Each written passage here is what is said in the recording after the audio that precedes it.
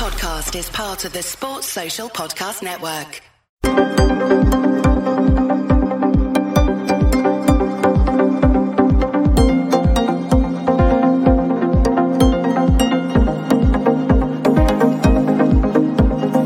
Hello, welcome to the LFC Day Trippers Women's Show special with me, Chris Brack, and Emma Sanders is back again. You're like a regular now, Emma, aren't you?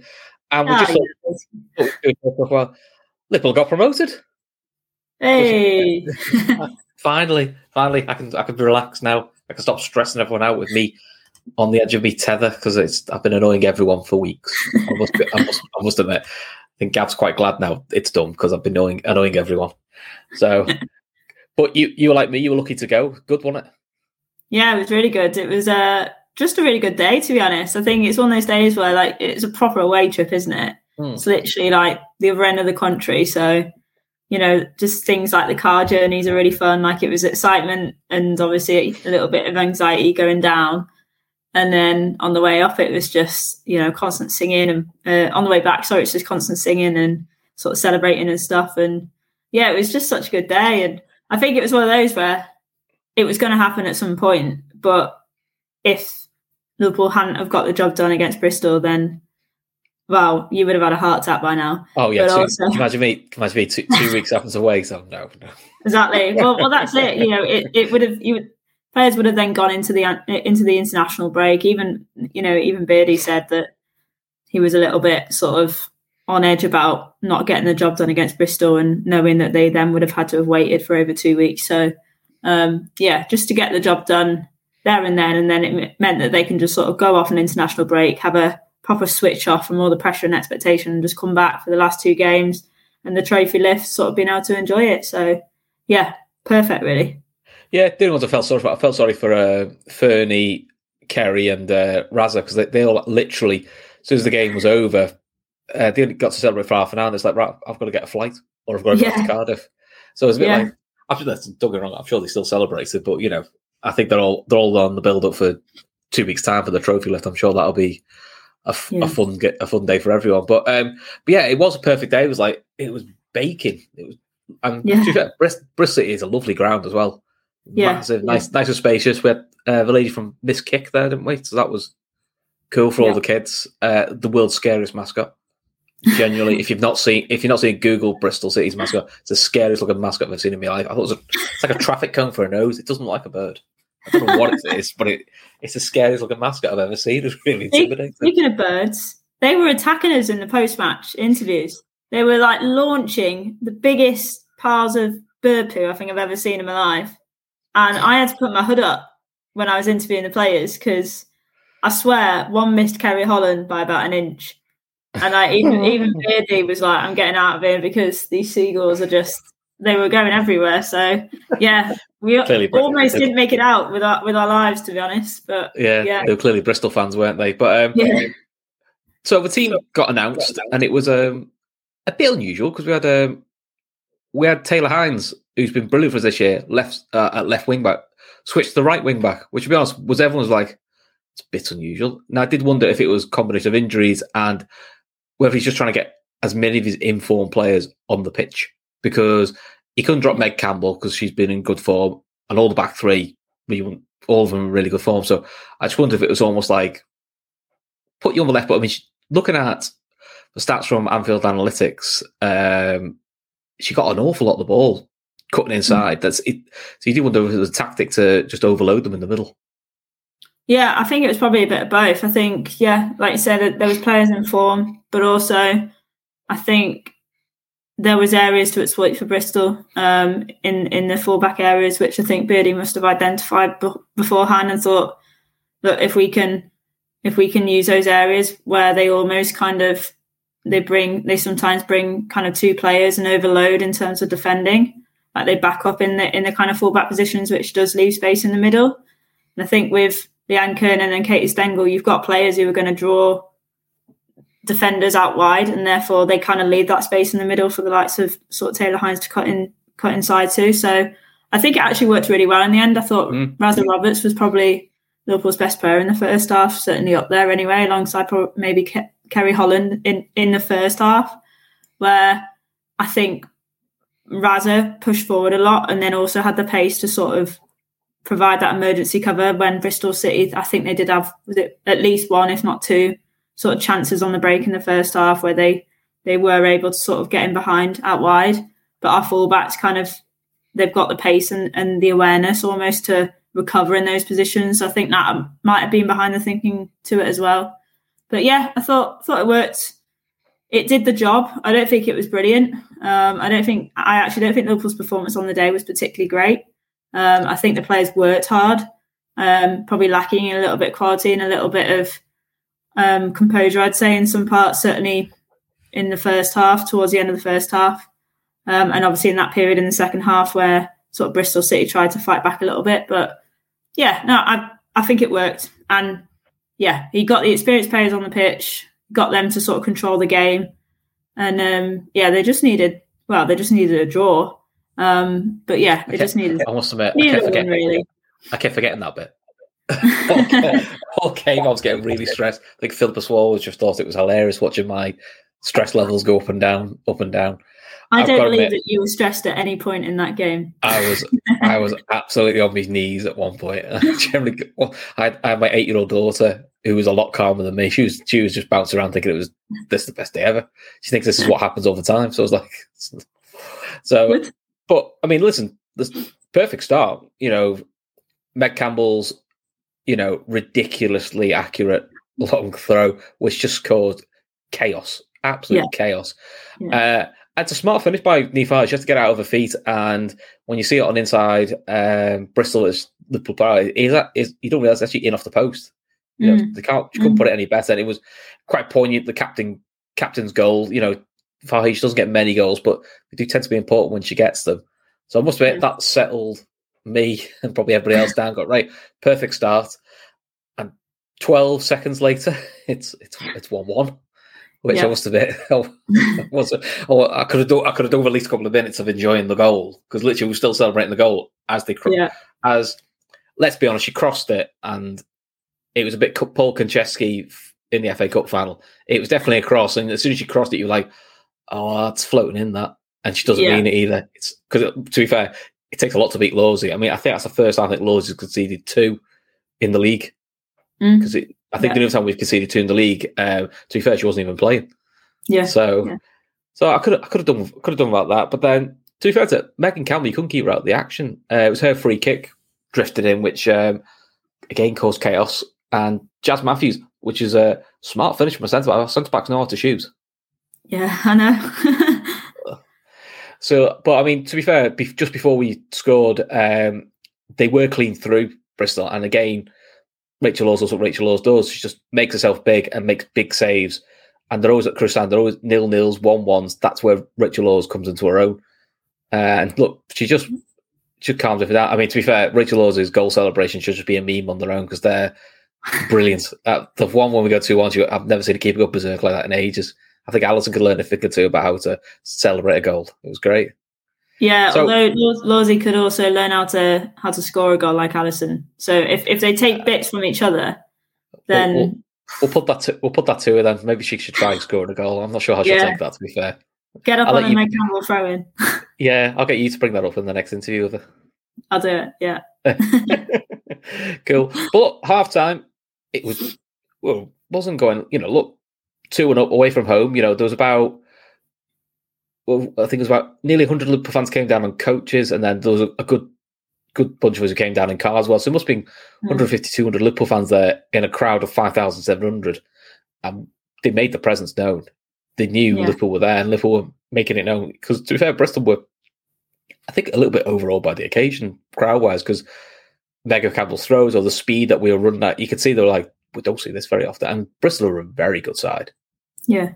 Well, I think the first half sort of epitomised, I guess, the mentality and perhaps the nervousness from both sides, really. Liverpool went there and, it was quite clear from first minute that they wanted to go out and get the job done early so that they, didn't have to worry about it. And they did that. They started absolutely on fire.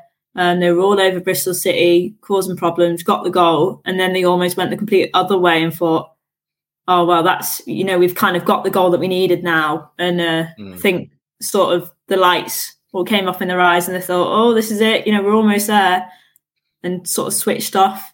They always say, you're most dangerous just after scoring, and that's exactly what happened, because I think while Liverpool then switched off for a brief second, Bristol City sort of realised that, that this was their only chance. They were going to be out of the title race, so they needed to respond, and they did that immediately. And I think that then obviously knocked Liverpool's confidence, made them a little bit nervous. So all those emotions sort of came out in the first 45 minutes. And at the same time, Bristol went through, the kind of the nervousness of the occasion, realising that they had to respond, and sort of dug in because they had that motivation of almost being behind and having nothing to lose, really, to then obviously going behind again just before the break. And then I guess in the second half, it was Liverpool, I think, kind of came to terms with the pressure and the expectation, because they've been probably more used to it than Bristol City this season. And I think they just eventually settled down. And once it went 3-1, look, even if Bristol were going to score again, I think it was just, you felt like they weren't going to get 3. And that's what obviously they needed at that point.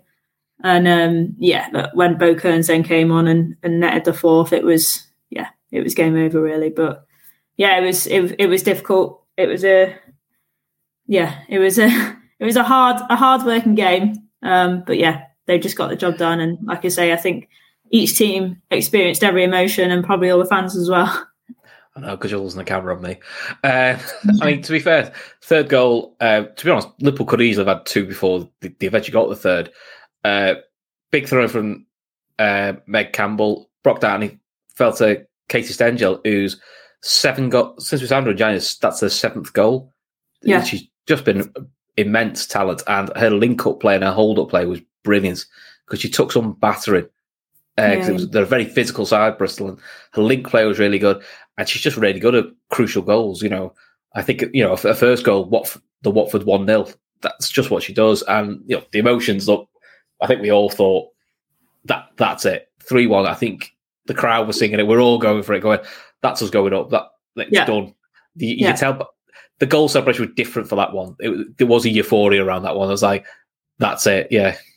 And then Abby Harrison does what Abby Harrison does for Bristol City, and annoyingly scored, which I really could have done without at 3-2. I really didn't want that. Oh, you weren't nervous then still, were you? I was nervous then, because I don't know what it is. I think the last couple of years of the women, I've just been like the eternal pessimist going, oh no, I just don't need this in my life. But to be fair, this is where I think you saw the strength and depth for Liverpool, because you brought on Jay Bailey, who did really well when she came on, probably should have scored. You saw the class of Carla Humphrey, who came on. Again, was unlucky not to score. But everything about it looked like Missy Bow, probably poignant. The young scouts in the team, gets the goal. Slightly fortunate, we would say, if we know we can say it. Do we think Stengel's little run, cut back from the byline? I think VAR wise, I'm not sure if that was quite. I think I might have been over the line, but listen, sometimes you get that bit of luck. Let's face it. Did it? What, as in, like, you thought it'd run out of play with Stengel? Yeah, there's the few images that are going around thinking. Is there? Yeah, it might just be out. But listen, I'll be honest. The time the goal was that late in the game, I don't. How can I put it? It's not a game-changing goal, because the game's done then. And listen, then full time, one of the young kids who sat next to Olivia, they had a ready-made cardboard trophy. So it was quite cool watching the kids get to the front to see Nifa lift the cardboard trophy. It was actually quite a nice poignant bit, getting all the kids in front and all that. And it was a nice experience in front of my daughter, because it's not a thing you get to experience very often. And this is not me being hyperbole. That's up there with the men winning the league for me. Emotionally, that's really up there, because the last 5 years it's not been the easiest time following Liverpool at times. Things on and off the pitch haven't been easy. So it's nice to have some joy, and there is that nice bond and connection, which has always been there, but it just feels special this year, because you get to know the players, the hardships going, the sad things that happen with Riley Foster and the assistant manager with Matt Beard. So that all those little stories. Ash Hodson's been there since day one, pretty much. She's seen the highs and the lows. You sort of get those little stories, and it is quite nice to see them. So it was great for old fans and new fans. So there's nothing better than watching your team win a league in person. As good as it's going to be in 2 weeks' time, being there for the moment is what you want. Yeah, I mean, I wrote a feature that, well, I actually wrote it at between midnight and 1 a.m. and then 6 a.m. and 7 a.m. the next morning. So, yeah. But yeah, sort of while I was writing it, it was all kind of about Liverpool's journey and how they've sort of, gone through all these hard times. And like you say, a few of those incidents this season as well. And obviously I was listening back to the interviews with a couple of players and Matt Beard and sort of listening to kind of the emotion of it all. And I definitely sort of went through all those emotions myself, thinking back to the kind of, the journey that they've been on and how far they almost dropped from the heights, really. You forget that Liverpool were back-to-back WSL winners in 2013 and 2014, obviously under Matt Beard. And then kind of a lot has changed since then. It's only been 8 years since then. And you look at how far women's football has grown with Liverpool not at the heights of it. And sort of when I was reflecting on all that, it was quite emotional, really, sort of coming round and almost feeling like it was coming full circle. Like this feels like the start of a kind of a new generation and hopefully the start of a new era where Liverpool can almost build from scratch again and just go back to the beginning and almost sort of build a new history with women's football in what is going in its own sort of new history. So look, it's a wonderful day to be a part of, and who knows what this could be the start of. Hopefully, it's not just Liverpool getting promotion this year and then being back in the WSL. Hopefully, it's them sort of starting the road to more successes in the WSL and building upon it. And who knows, in another 8 years, whether that might be success at the top of the WSL as opposed to the championship. So yeah, exciting times, and like I say, a really good day just to be a part of. Yeah, because this is ultimately in the plan for Liverpool. This is stage one. Stage one was get out of the championship. That's done. Stage two is establish yourself in WSL. But the ultimate aim for Liverpool should always be challenging for the title both in England but also on the continent. Liverpool need to get themselves back into challenge for European honours and being in the WSL. Now, that's not going to happen overnight. That's a long project. But that should be the aim of the club. And that should always be the end focus. And these are the big milestones you want on the way. I mean, Matt Beard, deserves a lot of credit because, let's be fair, when he came in, there was an expectation when he joins in, which is Matt Beard's an established WSL level manager. He's done well in America as well with Boston Breakers. So my expectation was, well, if he's coming down to the championship, he's not coming to the championship for long. He wants to be here. He wants to be up in the season. He's obviously had certain promises made to him. So he naturally came under a bit of pressure, which is, and everyone did, you expect to go up. And to be fair to him, he handled that pressure very outwardly. Look, I don't know the man well enough, but outwardly, he didn't show it, really. Yeah. He was very calm when the start wasn't what we wanted. I think it was 1 win, 1 draw, 1 loss, bit of an indifferent start. But then he didn't get overly excited when we've basically gone 19 games undefeated for the rest of the season. And he's that level of calmness just shows up just how much of a quality manager is. And you just see he's just brought players on, took players onto a slightly higher level. And I think every signing he's brought in has had a real positive impact on the club. Yeah, I mean, like he is a cool guy. He doesn't really get nervous about stuff. His personality is quite laid back. He's a bit of a joker, and he puts on a bit of a serious face when he's at the football. But yeah, he is a bit of a joker. So he doesn't really get caught up in these things. He does. I think he's a classic Londoner where he just thinks very practically, and he goes, "Well, what's the point of stressing about what might or might not happen?" And he speaks in cliches sometimes, which I tell him off for because it drives me crazy. But when he says, we take each game at a time, like he does genuinely mean it, because he is the type of manager that just, I don't think he has the headspace really to look that far ahead. He just doesn't really think about it. So he was kind of the perfect person for the situation that Liverpool have almost found themselves in this season, where from day one that they've had the expectation, like you say, to go straight back up. They've been the team that's been chased all season. So, yeah, I think his sort of calm personality and the way that he approaches games reflected onto his players.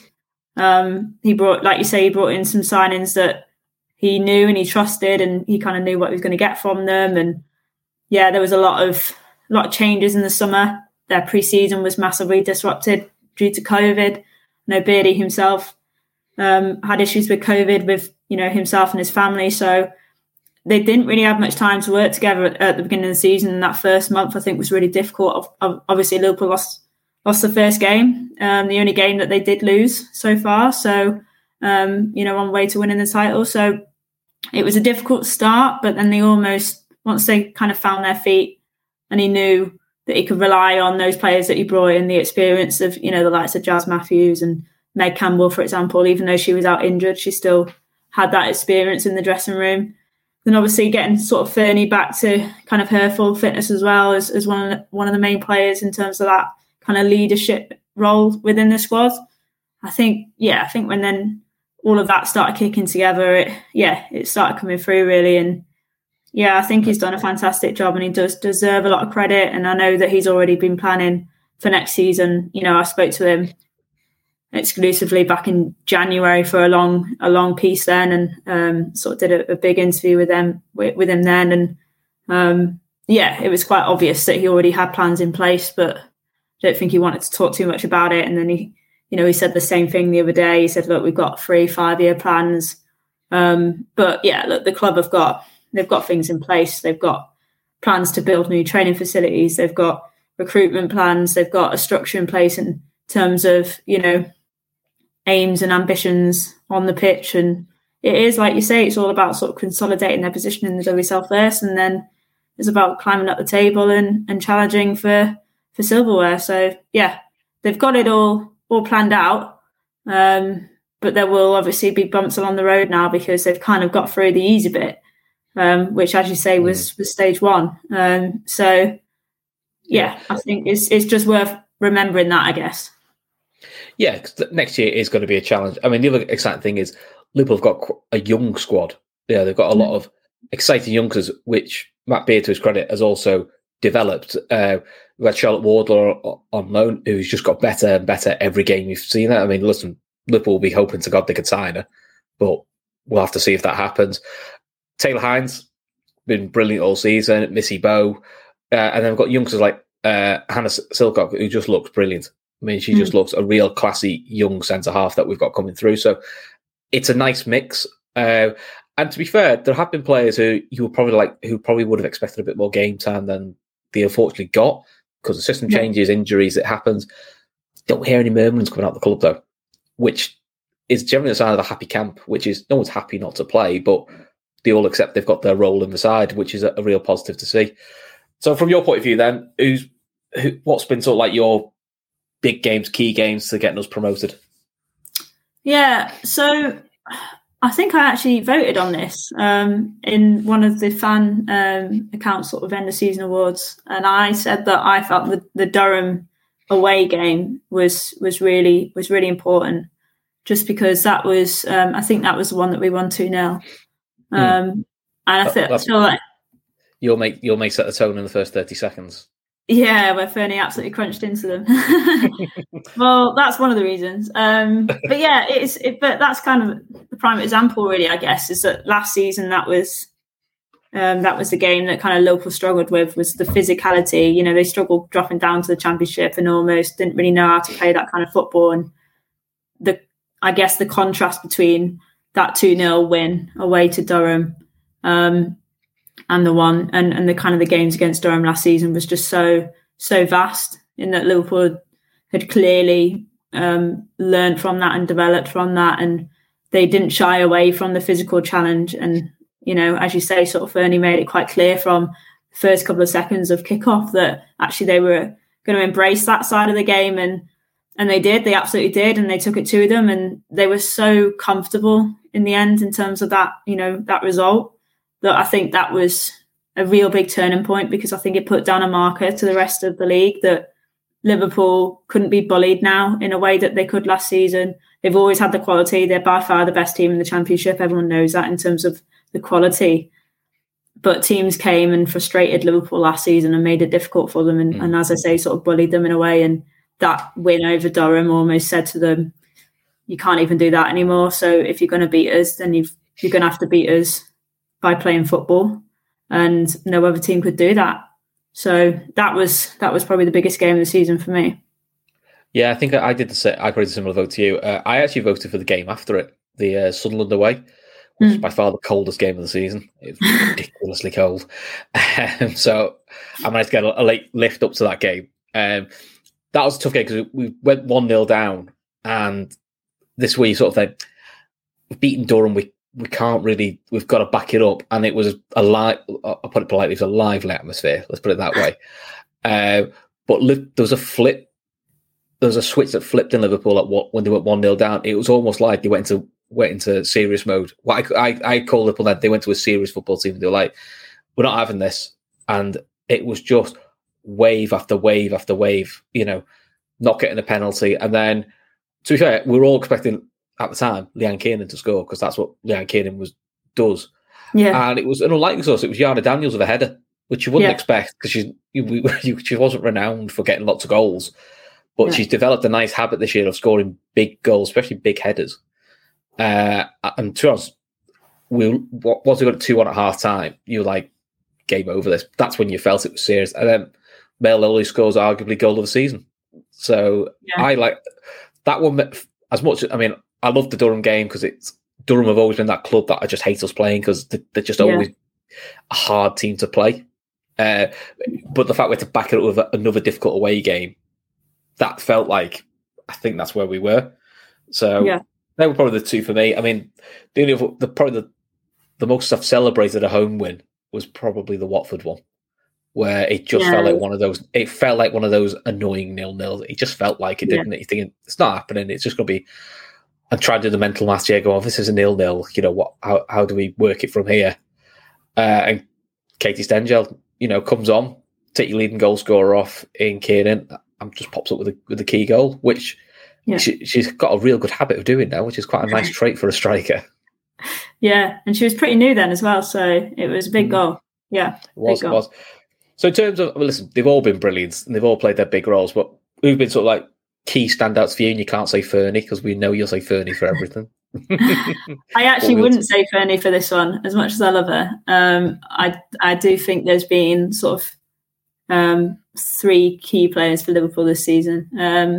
One of them has been Rachel Laws, the goalkeeper. I think she's been absolutely phenomenal. By far the best goalkeeper in the Championship, and I think she'll go up into the WSL as one of the best sort of keepers outside of the kind of the top teams. When you look back, do you not think did quite a lot of WSL sides miss a trick there? Because I've known of Rachel Laws for a while. I'm always surprised she doesn't get as much game time as she should have done, because she's good. She's really good with her feet, big saves, big presence, big personality. Basically, everything you want from a modern goalkeeper. Yeah, I mean, to be fair, I do actually think she's improved during her time at Liverpool as well. I think when she was at Reading, she did have an injury. Sort of, I think it was about a year or so before, or the season before, I guess. She left there. Her contract was coming to an end. I do know that there were other WSL clubs that had shown interest before Liverpool got her. So, it'll be interesting to see sort of whether anyone sort of throws their interest in when her contract's nearing its conclusion at Liverpool. But hopefully she'll stick around because obviously she is experienced. She might not have the same age on the side that Riley Foster does, for example, but I think she's got plenty of years ahead of her, and as you say, I think she's more than capable of performing to the level she has done in the Championship and the WSL. So she's definitely been one of the key players for me. And then the other, let's hope so, because you can't imagine Liverpool without her in goal.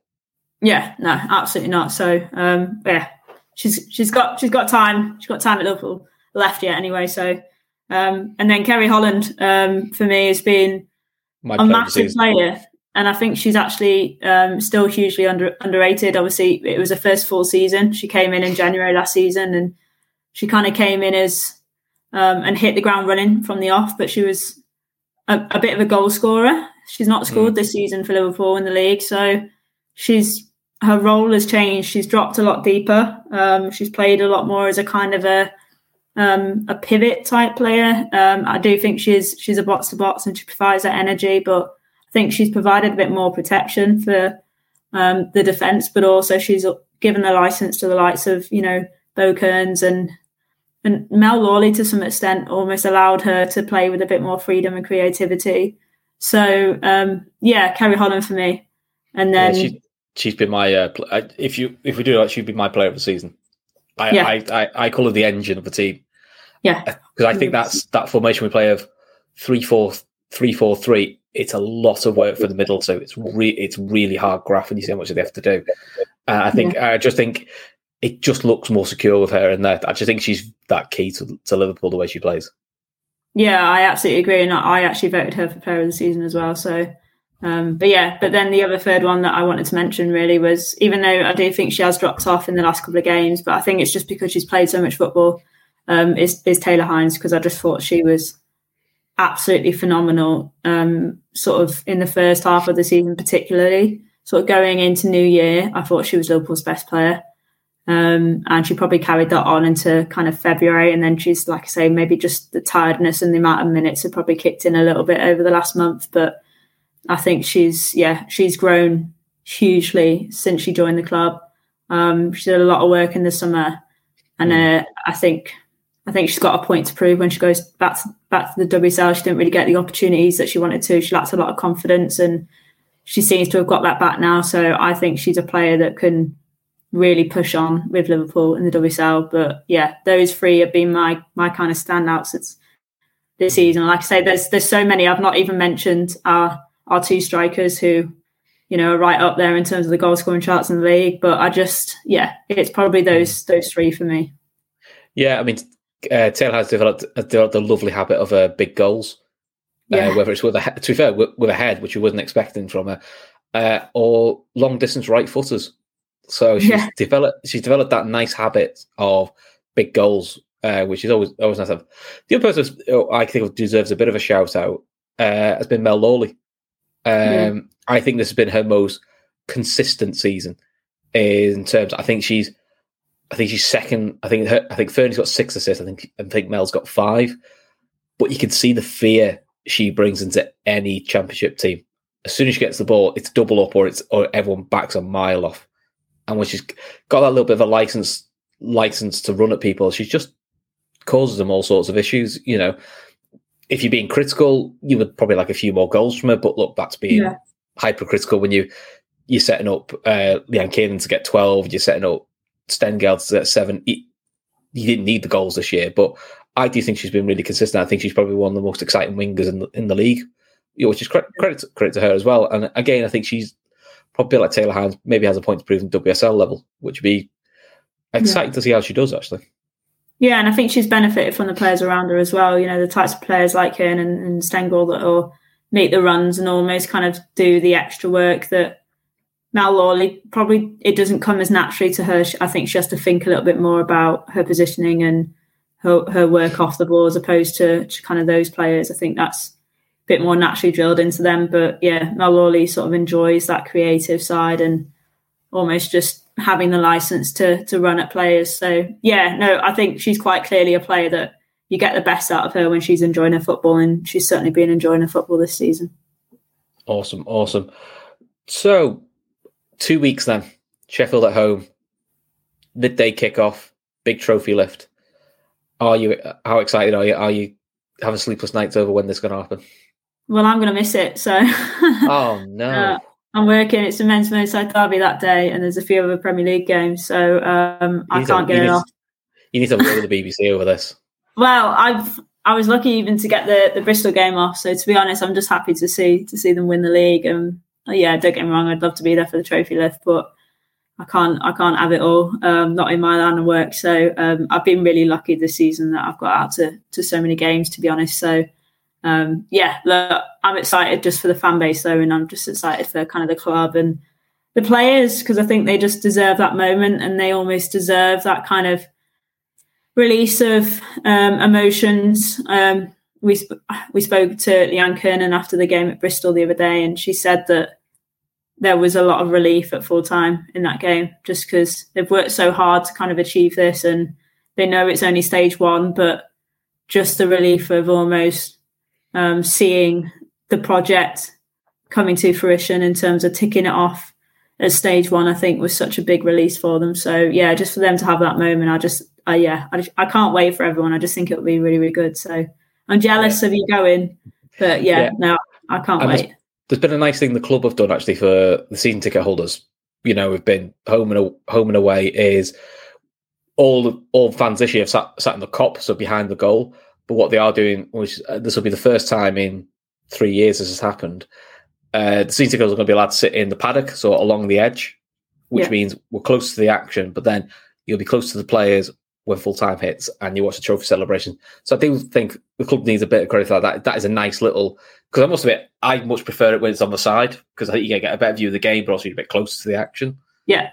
Plus, I also nearly keep falling down the cop when we scores, which is never a good sign when you're trying to be a responsible adult, which I am not doing very well at. So I'm looking forward to that bit as well. And then walk across the road after this and hopefully watch the men win the derby. So it could be, as a Liverpool fan, it could be a great day. But listen, this will be my first trophy lift I'll see live in person for Liverpool. So it's quite, just really exciting, and seeing, all the different players we've had there. So it's going to be a nice carnival atmosphere. And look, tickets are still on sale. If you're a season ticket holder or a fan card holder, you get in for free. Just need to order your tickets. I think tickets are £6 for adults, about £3 for children. So look, you can come if it's your first time. Come to a WSL game. Come watch the side that's going to be the WSL and watch your first game for Liverpool and watch them lift the trophy. You can't have so much more for that for your first game watching. Well, like you say, they moved the kickoff time to midday, so fans can get there, watch the trophy lift, and get back and watch the derby. So there's absolutely no reason why Liverpool fans should not be there. Yeah, so I'm on countdown for that. So I'm looking forward to that one. So looking a little bit ahead, next season, sort of, what do you think the plans are, sort of development-wise as Liverpool? Because there is talk they've got a potential site for a training ground, which obviously is not going to be ready for next season, but that's a positive step forward. But do you see the majority of that squad staying together? It might be small tweaks, or I can't imagine wholesale changes, because you think he'd want to give most of those players the opportunity to play in the WSL again.